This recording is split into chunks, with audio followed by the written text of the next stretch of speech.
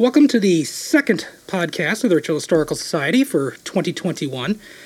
For those who tuned into our last podcast, it was an interview with John Biostad, a longtime volunteer here, discussing the history of the Bartholomew House. This month we're going to be talking to our director, Doug Ernst, about plans for Memorial Day. We will not be open on Memorial Day itself, which is a Monday, so we are planning a very full-packed day on the Saturday prior to Memorial Day. That'll be May 29th, and that's from noon to 4. So, Doug, what are the plans for that day? Well, thanks, John. A little bit about myself to lead into this. I am out of both an education and a historic interpretation background. So I have a lot of educator friends, and I have a lot of reenactment or reinterpreting friends. And I have sent out a call, and they have been very, very kind in providing some of their time to basically show the people of Richfield what it was like in the 1860s and 1870s. So we're going to have 6 stations. The first station is actually going to be a Civil War cooking demonstration. A friend of mine who is an excellent cook is going to work over an open pit, and I think she's actually planning to do 2 things. One, cook a couple things that might be appropriate for the battlefield, and then also do a demonstration of the type of summer cooking that would have been done at that time, the 1860s, on the home front here in Richfield, and basically throughout the southern half of Minnesota. And even if you may not be wildly enthused about 1860s, what she's really doing is camp cooking. Okay? So if you like to go to a national park or a state park and rent a space and do some cooking outside over a grill or over a hearth, that's what Katie's going to be doing. All right? Mm-hmm. So come out and if nothing else, pick her brain about how to do a variety of different types of things.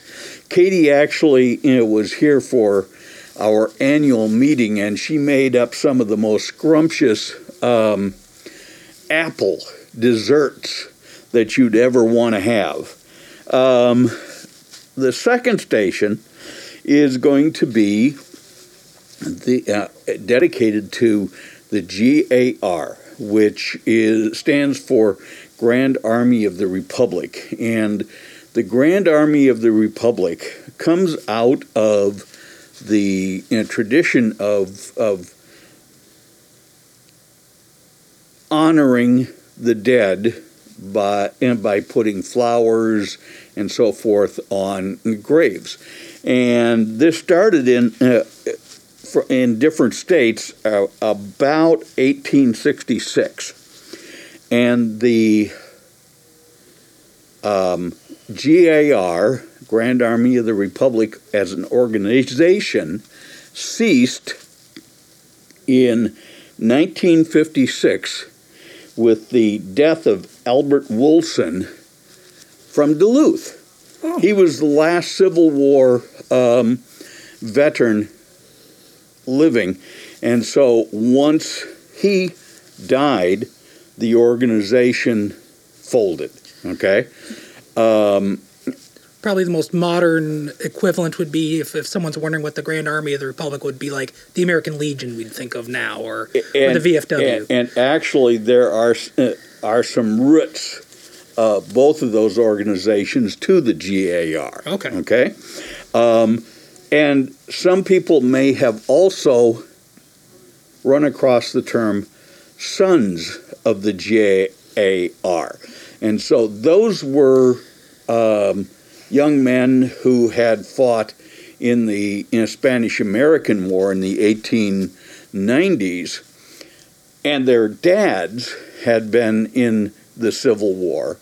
They wanted to join the GAR, but they weren't allowed to because they hadn't actually been in the war.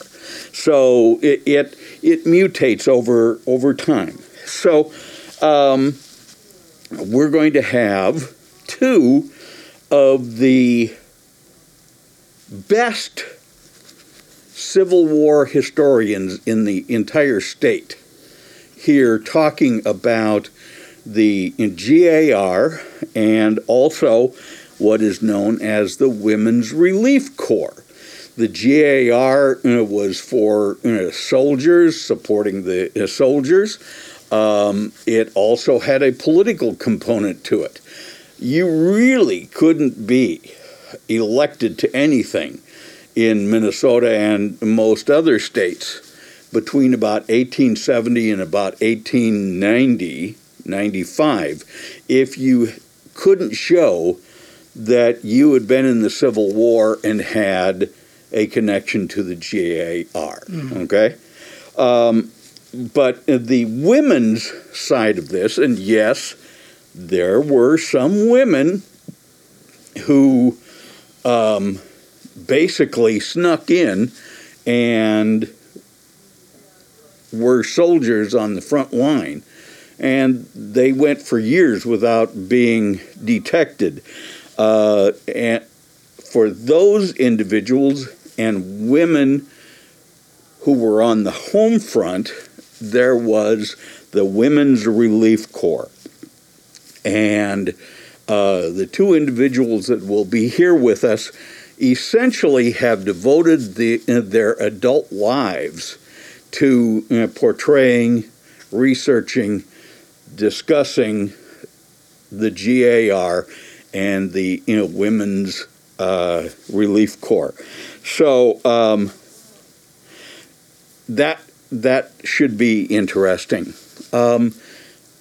Along with those two individuals, around the site where we're interpreting the GAR and the Women's Relief Fund or Corps, I have two or three friends who will discuss Minnesotans who went off to the Civil War, came back, and then in 1862 were moved out to the west because of the Indian uprising. Right.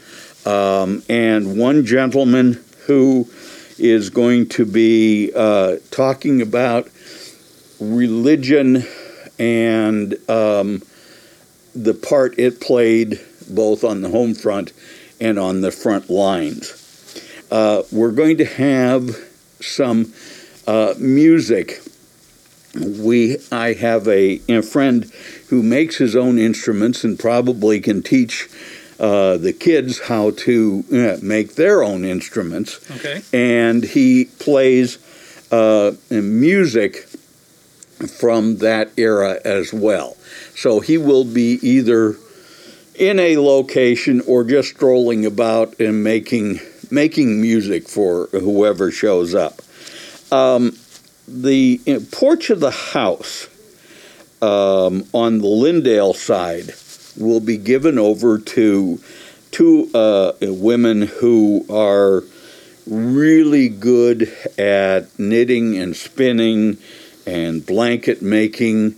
The one belongs to the State Spinning Guild, and they're going to be talking about efforts to raise money, raise funds for soldiers on the battlefield.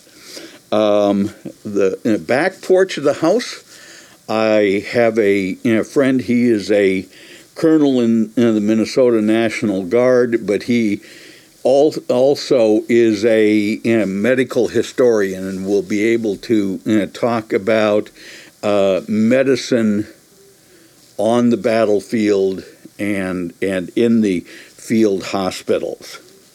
And then in the gallery, we're going to have some quilts set out for people to look at, and that will sort of be in direct reference to what the two women are going to talk about in terms of work on the home front to support the soldiers. So that's sort of what we're going to try to have going on in that 4 hours here at the History Center on Saturday the 29th preceding Memorial Day. So there's a great spring and summer of events that are being planned here in 2021. Besides the Memorial Day event, we are continuing our Family Fun Day grab-and-go bags that started last year. Beyond that, we do have a Spring History Forum that'll be held on May 19th here at the History Center. Those of you who are familiar with our history forums, remember we usually held them at the Richfield Community Center, but due to the pandemic, it is still closed, so we will be holding it here. The forum will start at 10:30 on, I believe it's Wednesday, May 19th, at 10:30 in the morning, run for about an hour. And in order to get people to be here, be safe, socially distanced, we will be holding it outdoors in a tent, a good-sized tent, and we'll also be streaming it on Facebook Live. This is a free event.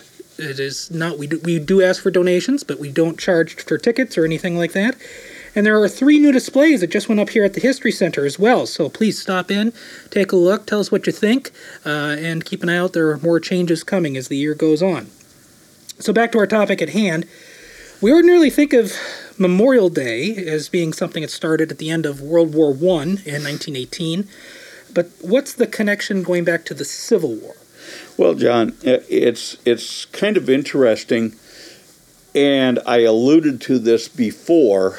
In 1866, various honorings started to spring up in a variety of states. And in about 1868, General John A. Logan declared May 30th to be a Memorial Day. But it also ended up being referred to as Decoration Day for a lot of years. And the reason for that was that Logan's wife actually observed Southern women decorating the graves of Southern dead.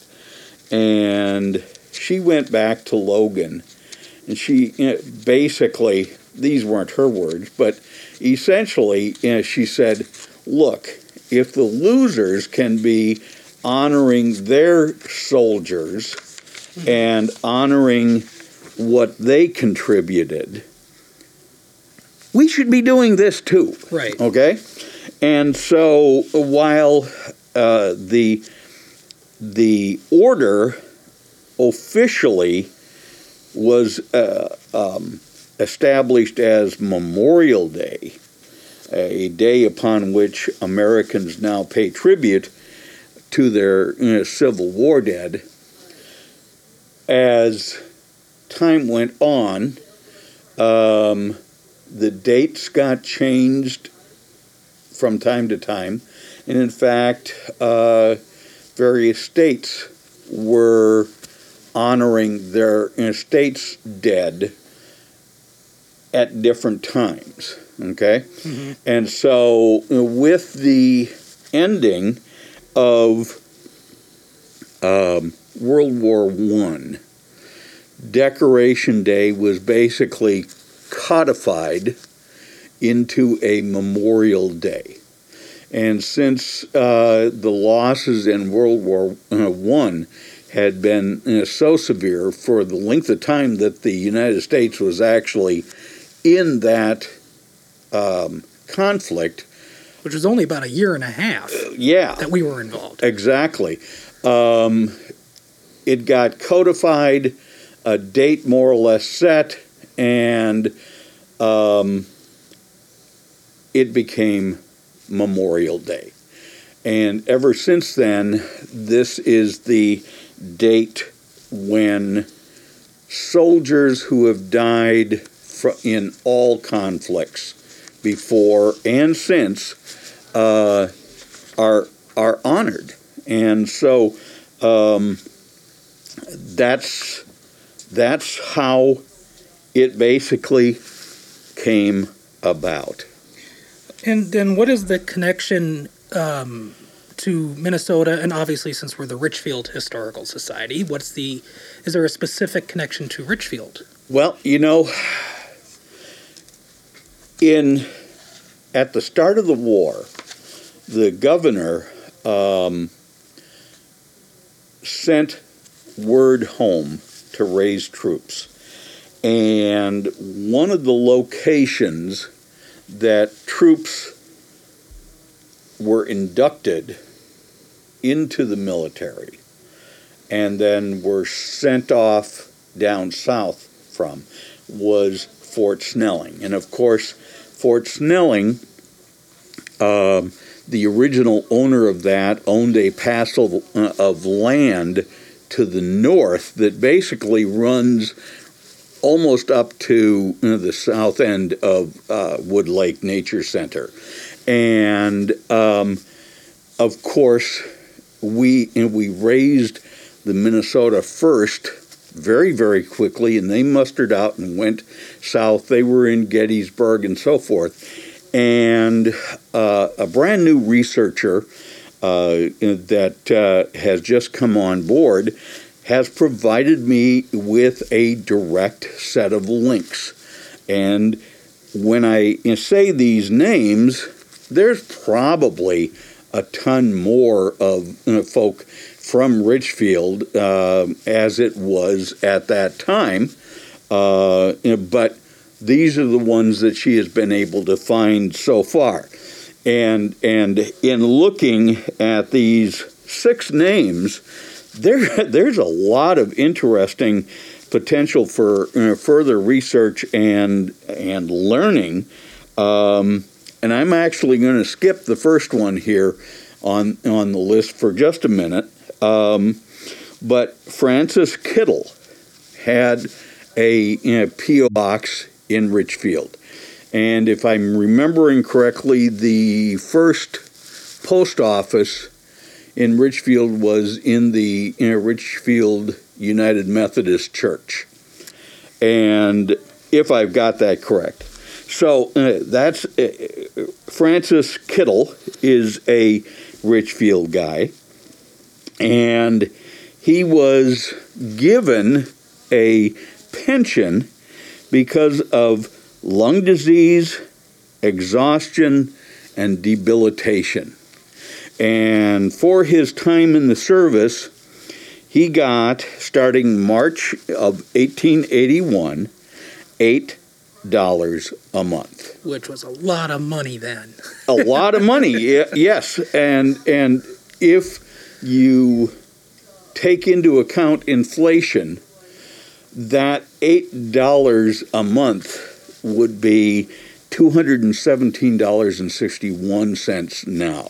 Now, you have to remember that may not sound like a huge amount of money in relative terms today, but at that time, there was a vast number of people who weren't making more than about $100 a month. And that would be a really, really good wage. So these individuals making $8 a month were making double that amount. Well, I figure our local constable in the 1850s to 1880s, for just going out to serve a summons on someone, he'd get a quarter. Yeah. I mean, that's just to do that. Oh, yeah. So, Yeah. $1 to cover his mileage. And Exactly. Yep. So, yeah. Yep. So, and then there was Isaac H. Mosier. And this says that he had an injury to the back and side. While I don't know specifically what it was for him, an injury to the back or side at that time would also often mean that the individual had taken numerous gunshots or stabs to the side, and he was pretty well debilitated for a fair length of time. Especially since Civil War medicine wasn't exactly tip of the top, cream of the crop at the time. Exactly. More soldiers died in the medical tents than on the battlefield. Yeah, and what's interesting is that many of the things that we look at today as normal battlefield medicine was experimental at that time. They were just coming up with the idea of having a ambulance pulled by horses go out on the field and pull guys out of the muck and the mud, Yeah. So anyway, he got $8 a month. Actually, he got $5.33 a month, which comes out to be $144.99. So $145. Estes Stephens Jr. He was plagued for the rest of his life with chronic diarrhea. Okay, that's an interesting one. Yeah, and disease of the abdomen. So he probably picked up dysentery or something like that while in the field. In all likelihood, exactly. And so he got $8 a month. Job J. Pratt, another Richfield resident, he got a pension because he had disease of the eyes. So, does this mean that he had an eye put out? Does it mean that he contracted something that caused him permanent eye damage? We don't know. Yeah, it could have been even an accident with his weapon, or who knows. Yeah. Which was really common because in the middle of a lot of the battles, there was so much smoke and noise that guys would actually get rattled and reload their weapon 2, 3, and even 4 times without firing. They were just trying to process so much stuff, and then when they would try and fire it, it would either misfire or just blow the entire weapon up. And so really don't know what disease of the eyes would be, but he got $12 a month, which would translate to $326.42. And probably some of these amounts are dependent on years of service, probably rank. Yep. And whether or not they saw duty just down south or whether they came back home and got put out into western Minnesota, South Dakota, and even up into Montana after the Indian uprising. Who knows?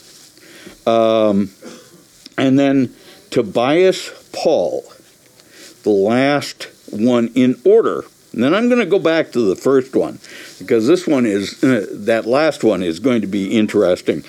Disease of the lungs and heart.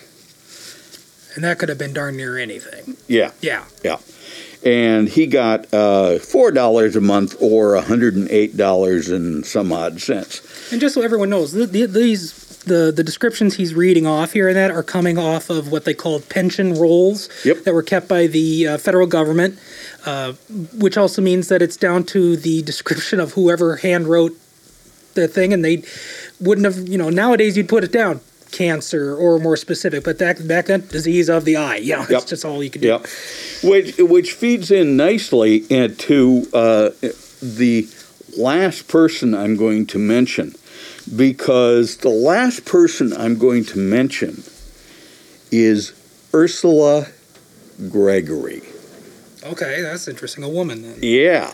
There were a number of women throughout the states that would either be married, newly married, or it was a sweetheart, or sometimes a mother who would go along with a son, lover, husband. Most commonly, officers would be bringing their families along. And but there were often a lot of women who would disguise themselves as men, and that's where you get into a mother going in with a young son, or a wife going in with her husband. Just couldn't bear the idea of possibly losing them. Anyway, the reason for this Ursula's pension is simply listed as mother. So I'm thinking that if you were 16, 17, there were a couple tricks that recruiters would use to get you so that you could enlist. One of them, literally, it was almost humorous. It was humorous if you didn't think of the logical consequences. You get a 15-year-old in, and the recruiter can see that the individual is not 18. So the recruiter would literally have a slip of paper on which the number 18 was written. He would put it down on the ground and say, "Stand on this slip of paper." And then he would enter over 18. Oh my goodness. That's ridiculous. Oh my gosh. So this individual could have been the mother of a individual who was actually too young to have legally gotten into the military, and so she went along to protect her child. And it could be that, and it also could be she was the beneficiary of a dead soldier, husband, son, whatever. Yep. So in this case, son. Yep. So that's the very personal connection to Richfield in terms of the Civil War. But even if you didn't have a relative who was fighting, the women's organizations, the local women's organizations, the women's aid societies, local churches were constantly rolling bandages, knitting socks, making blankets and quilts to send to the soldiers who were on the field. And so that's another way that the residents of Richfield would have been connected to the war effort in the Civil War, and thus be bound up by Decoration Day. And there was another soldier whose name eludes me at the moment, who was mistakenly buried as a Confederate soldier in South Carolina. And the discovery of the mistake was only made maybe about 5-6 years ago. Right. We have a memorial to him. He was from Richfield. There is a memorial to him in one of our parks. Yep. And I believe his name is also listed on our Veterans Memorial. Someone did ask me, the reason that comes to mind, someone asked me if the family had him moved to a Minnesota cemetery. No, they left him in South Carolina. That was just not worth the expense. But they did give him a corrected headstone, so he's the only Union soldier buried in the Confederate cemetery in South Carolina. And, people might ask, why don't our local cemeteries have more grave markers or whatever for their Civil War dead? And what you said goes to that point exactly. When you're making $6 a month, you don't have the money to ship a body back over 1,000 miles for burial here. And so there are an incredible amount of northern soldiers who are maybe in northern cemeteries, but they're in southern states because they simply did not have the ability, the families didn't have the ability to bring them back. Well, and embalming was a brand new science at the time, so only the very wealthy could afford to have it done. And so because of also for health reasons, they needed to bury the dead quickly. So you're pretty much, that's why when you go to a Civil War battlefield, there's always mass graves. Because that's just, they had to get everybody underground. Exactly. So, so as Doug said, that event will be taking place outside for the History Forum, as will our Memorial Day events, so it'll be outside. We're doing that for two reasons. One is to make sure that obviously everyone can be socially distanced. We encourage wearing masks.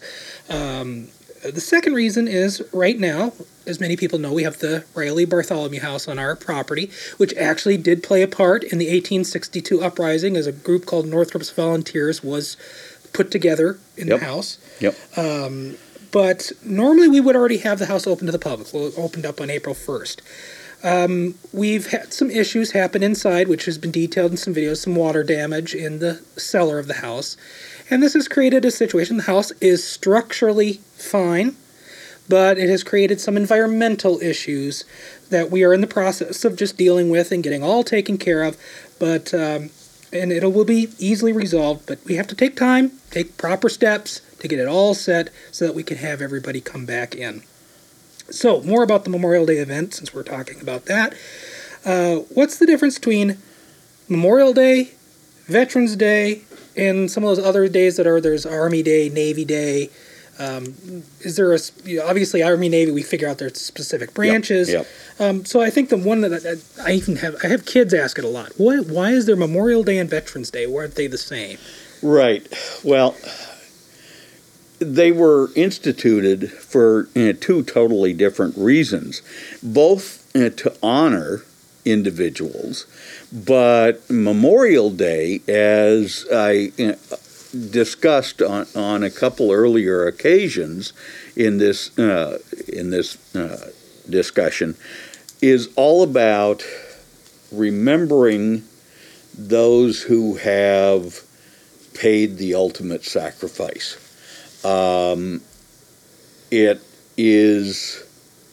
There's a mystique about those who have given their lives, and certainly individuals who have come back as veterans deserve to be honored in their own way. Not wanting to be overly crass about the whole thing, the guys that we honor on Memorial Day, whether it be Revolutionary War, Civil War, World War I, World War II, Vietnam, Korea, Spanish-American War, War of 1812. We've had a few wars. They gave the highest price. They not only gave some of their time and maybe a limb, but they became part of the eternal. And Veterans Day is for the individuals that we can still walk up to and simply say, thank you for your service. Those we memorialize on Memorial Day we don't have that luxury, and they don't have the luxury of hearing it. That's very true. When my daughter was small, and she's a teenager now, I couldn't explain to her the history of Memorial Day, or that, that Veterans Day was originally Armistice Day, recognizing the end of what they thought was the war to end all wars, which unfortunately it was not. Right. So to simplify it to her, she was maybe 6 years old at the time, I said, Memorial Days we honor the fallen, Veterans Day we honor the living. Yep, there you go. And I think that's probably the easiest way to explain it. Yep. So. Yep. And not wanting to interrupt, but those listening to this might hear something going off in the background. It's just an alarm. Nothing more serious than that. Our museum is open to the public, so there's lots of background there noises, you go. And that's just life. Yep. So, as you know, the purpose of the Historical Society is to preserve, share the history of the Bartholomew House, of course, but also the history of really Richfield, and the history of Richfield as it's grown, developed over the 19th, 20th, and into now the 21st century. There's a lot we can point to and share over the past 107 years. It's pretty interesting, value, and it goes to shape our future. So we would love to have you as members, volunteers, donors, and as many frequent visitors as you can have. We try to keep things fresh and new exhibits going up every once in a while, and just things changing, events that now the pandemic we're slowly coming out of it. We can do more events again and have more visitors. So last question about the Memorial Day big event with all the stations and the people. Is this going to be free? Well, yeah, John, it will be free. But when I say that, we always look favorably on donations. Donations can be made either towards the general budget, which we need. The pandemic has been really tough on us, as it has been on many other organizations, and we're scrambling to catch up and gain a sense of normalcy again. So you can make a donation to the general fund. You can make a donation to one of the restricted funds. That money would go to the house fund, the garden fund, whatever other restricted funds we might have. So we aren't selling tickets, but believe me, we would love you and appreciate you if you gave us a donation, and we honestly look forward to seeing you on May 29th for what we're hoping will be a really great day. And the next podcast will be next month, and it will center around another activity that we will be doing in June. So stay safe, and thank you for listening, as always. John, do you have anything else? No, thank you, Doug. This is really interesting. I didn't know all the background of Memorial Day, so that's really fascinating. So thank you for listening. Thank you for tuning in. Thank you for your generous donations, not only to the people who have been coming in person, but who have been watching our Facebook videos that come out every Saturday. We've had some challenges lately in getting things shot, as anyone can imagine, as history has been happening all around us in recent time here. So we thank you for your support, and hopefully we can keep entertaining you a little bit with these history stories, but also giving you some lessons on slice of life in the past of Richfield. So thank you for tuning in, and we will see you next month. Thank you.